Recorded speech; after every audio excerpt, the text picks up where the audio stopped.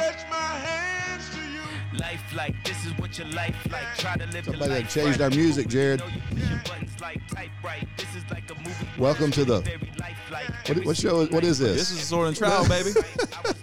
Somebody messing with our music while I was gone. Welcome to the Sword and the Trowel, a podcast of Founders Ministries. Founders Ministries exists for the recovery of the gospel and the reformation of churches. I'm Jared Longshore. And I'm Tom Askell. Yes, and that is Kanye West. Kanye West. Background. That is Kanye West. Because Kanye has done professed faith in the Lord Jesus Christ and dropped this sweet album. So he's become a Christian? He's become a Christian. No, wait a minute. Can we be sure of that? Should we be calling Kanye a Christian? Yes, we should be let's just dive right into it. In the first section here, we want to talk about Kanye West, evidenced by his track playing in the background, because Kanye has gone to church and heard the word, and apparently what I hear is he's I heard one guy say he's kind of been haunted by Christianity in his music. You know, he had Jesus Walks, which is from, I don't know, back in the day. But now he's attending the church and he's heard the word and he says, I'm a Christian. And he's done a number of public appearances on this. He's even got Sunday services that he's doing. And I don't know nearly everything that other people know about this situation. And yet the man has said, I'm a Christian. And I think we should say amen. And he's produced a album called Jesus is King. And is that what it's called? Jesus is King. Isn't that crazy? I've listened to a little bit. I'm like, well, amen to that. Yeah. So yeah, I think in general, we should be saying, well, hey, this sounds great. Yeah.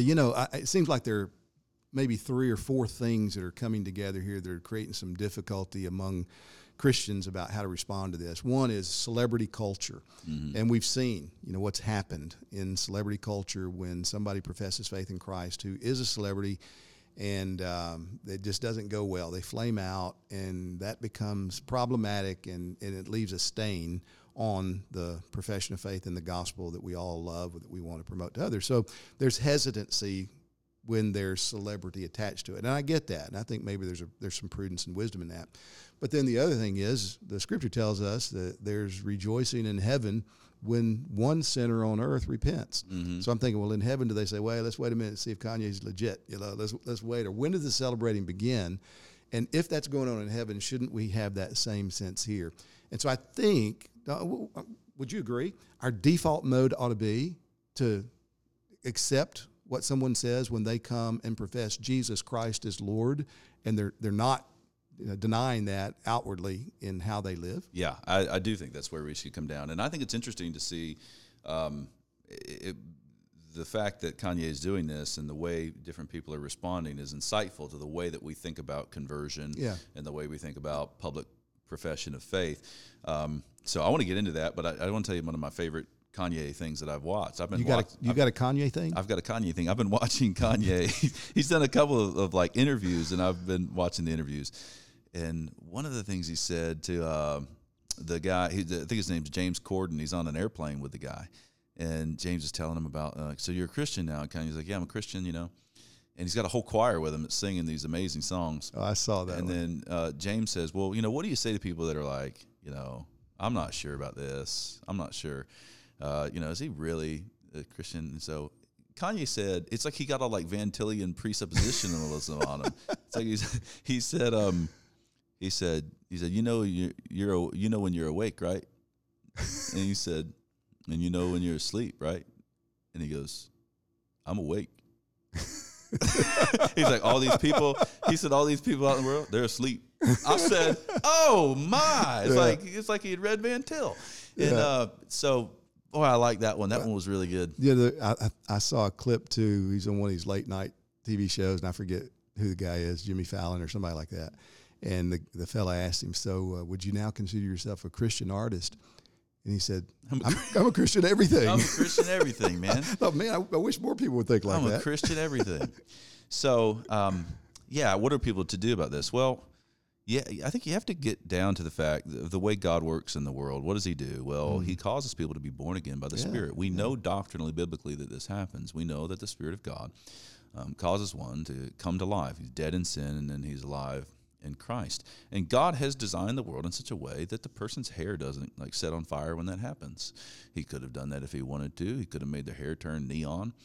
He didn't. And so it's an internal change that happens that God has seen fit to keep secret from our physical eyes. Yeah. And yet it manifests itself in certain ways. It's going to manifest itself by faith in the Lord Jesus Christ. So someone is going to say, I believe in the crucified, risen Jesus who was born of the Virgin Mary. He's going to, a person that is born again will acknowledge Jesus and will say, yes, I trust in Jesus Christ. So that's an evidence right there that this person is proclaiming faith in the Lord Jesus Christ. Well, another kind of assurance to a person is that the Spirit bears witness with our spirit that we are sons of God. But that happens to me, and you don't necessarily see that either. The Spirit is bearing witness with my spirit that I'm a son of God. You can't see that. You can hear my profession, the first kind of sign. Yes, I believe in the Lord Jesus Christ. Well, a third sign evidence is going to be a transformed life. And so over the course of time, my life is going to become more and more conformed into the image of Jesus. At the outset of someone's faith, well, we know doctrinally the person is in sin, the person has lived in sin, and now he's saved, but he's still going to make mistakes, and she's still going to make mistakes, as every last one of us did when we were baby Christians. We still make mistakes now, but, there is progression in the Christian life. If you take all of that together, well, you should know, I don't know, I can't peer into his heart and know the case, nor am I supposed to. It's something that God has not, revealed to me. And time will tell when it comes to that third proof that I've said of a person's, that takes time in order to see. And therefore, this person is professing faith in Jesus. Like he's saying, yes, the Jesus of the Bible. I read the Bible, and I'm trusting in Jesus. He's making an accurate confession of what that Bible teaches in a general like way that a person does when he comes to faith. I think we just learned to say, amen. Well, praise God for that. Isn't that wonderful? And certainly we ought to pray for Kanye. I mean, because can you imagine having every word you say, every step you take, publicized all over the place, and yet that seems to be his life. And if God has worked a saving work in his life, which it certainly seems that he has, then what an opportunity, and yet what a minefield that he's navigating now, because I am sure that a person of his stature and influence is being pulled in 1,000 different ways, and there are people that don't have his best interest at heart, and people who certainly don't have the interest of the gospel at heart that would love to be influential in his life.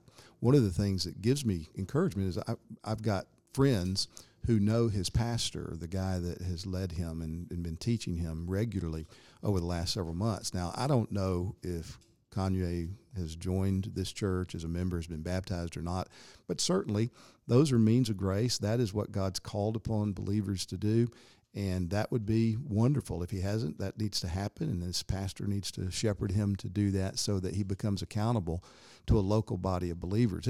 One of the dangers I think we face is there's a temptation to think, oh, well, because a person is prominent or political or a celebrity, that the normal rules don't apply.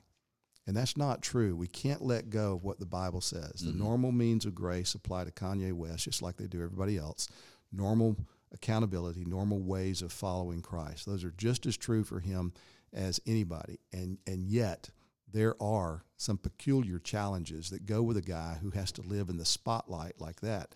So what do we tell a fellow like that? Hey, you just need to get out of the spotlight.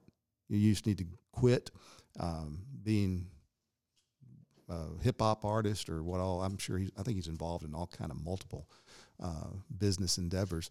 No, man, redeem that for Christ. Use that for Christ, and I would encourage him to take what he's done that has been illegitimate. Maybe we've been abusive and things that he would repent of and be sorry for now. Follow the example of Zacchaeus. If you have misused people, if you have done things that have been sinful in the process of building your wealth, here's an opportunity for you to glorify God by investing in wonderful, God-promising, God-blessing ministries. Man, I would encourage that. Yeah. Boy, much to learn from the whole experience. Again, one of the key things in my mind is when we assess the professions of people, we need to remember that we're not God. Yeah. We don't know what God knows, and so don't wait for that knowledge that He knows in order to live your life. And so, here's a guy that's professing. just rejoice. Say, man, this is great and wonderful. And, with anybody's profession, and we see this, so we hear this in the Bible. They went out from us because they weren't of us. Right. Well, those people that had affirmed the faith of that professor that then walked away, they don't need to be thinking, well, boy, we got duped, and so I'm going to make sure that I really, I'm not going to say anybody's a Christian until I have all of the evidence. It's like, no, you didn't get duped. I mean, you look, God is the one who has limited your knowledge in that sense. And so you say, praise God for this. Let's rejoice that Kanye West has just released an album called Jesus is King. And even the people that hate what he's doing, they're having to use that phrase. Isn't that awesome? This is being talked about all over the world. Jesus is King. So Jesus is King. Grab Kanye's album, and Kanye, welcome to the kingdom. I want to invite you to the upcoming Southeast Founders Conference that will be held in Cape Coral, Florida, December the 5th through the 7th. The theme of the conference is the law and the gospel, which is a vitally important issue in our day. Dr. Tom Nettles will be our keynote speaker. He'll be joined by Jeff Johnson, who's a pastor in Conway, Arkansas, as well as Jared Longshore and myself. In addition to the regular conference teaching, we're going to have two special events at this year's conference, and I really want to encourage you to come and be a part of these events. We're going to have an open warehouse where you'll get a chance to tour through the Founders facilities and see kind of how we do things, including the facilities here in the Founders studio. And then we're also going to have the premiere showing of the Founders Synodoc, By What Standard? God's World, God's Rules. Would love for you to come and be a part of it. Space is limited. You can get more information at founders.org. Let me encourage you to go there and register today. Welcome back to the Sword and the Trowel. In this segment, we want to commend to you one of the Founders Study Guide commentaries, this one on the little book of James. And this is by Curtis Vaughan, the late Dr. Curtis Vaughan. He was a New Testament professor at Southwestern Seminary in Fort Worth, Texas. Dr. Vaughan was my Greek professor. I had wonderful privileges of sitting in his classrooms, listening to him exegete the Greek text and train men to think along these lines. In fact, I'll never forget one of the things that happened in, I think, a first semester class with him in Greek. We were studying through Ephesians, having to read through Ephesians in Greek, and one of my classmates read verses 4 through 6, and afterwards he said, Dr. Vaughan said, I know what this says, but what does it mean? And Dr. Vaughan looked at him and said, son, it means exactly what it says. And so that was like a big milestone in my theological education. The text really means what it says. So Dr. Vaughan's great. This little study guide on James is great. Of course, James is a wonderful book. It's a book that has some landmines in it in chapter 2. If you're not thinking rightly, if you're not letting Scripture interpret Scripture, then you can twist what James says into suggesting that it takes more than faith to be justified. Curtis Vaughan deals with that very, very well, very carefully, and showing no, works are absolutely essential in our salvation, but it's Christ's works that are the basis of our salvation and our works that are the outworking of that salvation. So he's very good in that. These study guide commentaries you can put in the hands of anybody in your church or anyone that's not even a Christian that wants to study the Bible. He outlines the text very well, and he gives you kind of the leading statements from some of the best historic commentaries available. So highly recommend Curtis Vaughan's commentary on James and the Founders Study Guide commentary series. It's on sale for the next week, so you can go to founders.org and get it at a deep discount. When we come back, we want to continue to consider God's commands revealed to us in Scripture. We're going to be considering what it means to be slow to speak.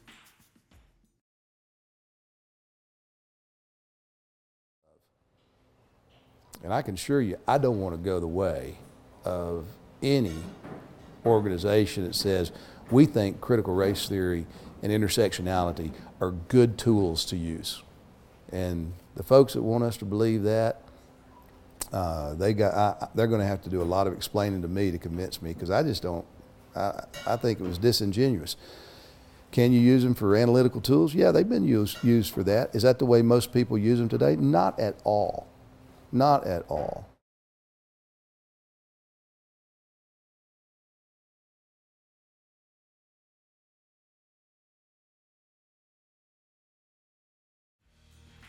Welcome back to the Sword and the Trowel. Here in the third segment, we want to consider God's commands revealed to us in His Word, and today we're considering James chapter 1, verse 19. This is what it says: "Know this, my beloved brothers, let everyone be quick to hear, slow to speak, slow to anger."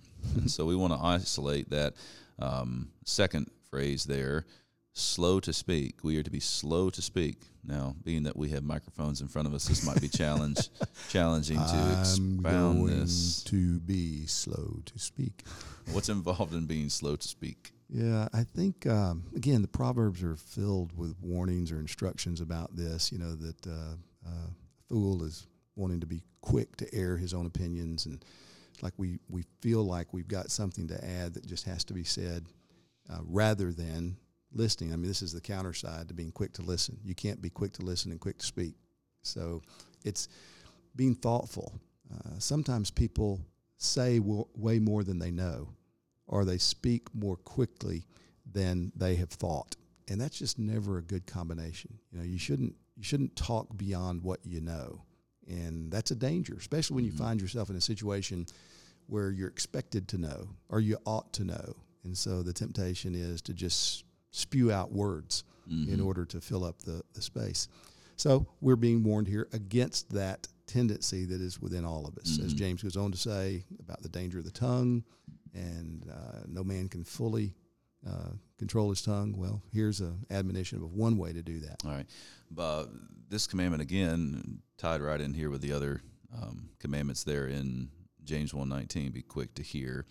And then on the back end, slow to anger.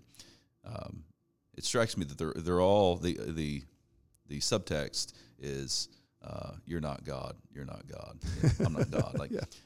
So if I am too quick to speak, I end up saying really, really dumb things. That's right. Things that are not true.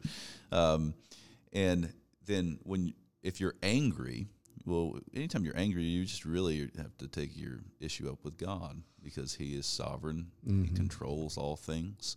And if I'm sinfully angry, there's a way to not be, there's a way to be angry and not sin. But if I'm sinfully angry, it's because, I'm angry that I'm not God. If I'm quick to speak, I want to do what God does. God is a God who speaks, creates the world. God is a God who speaks through His Word.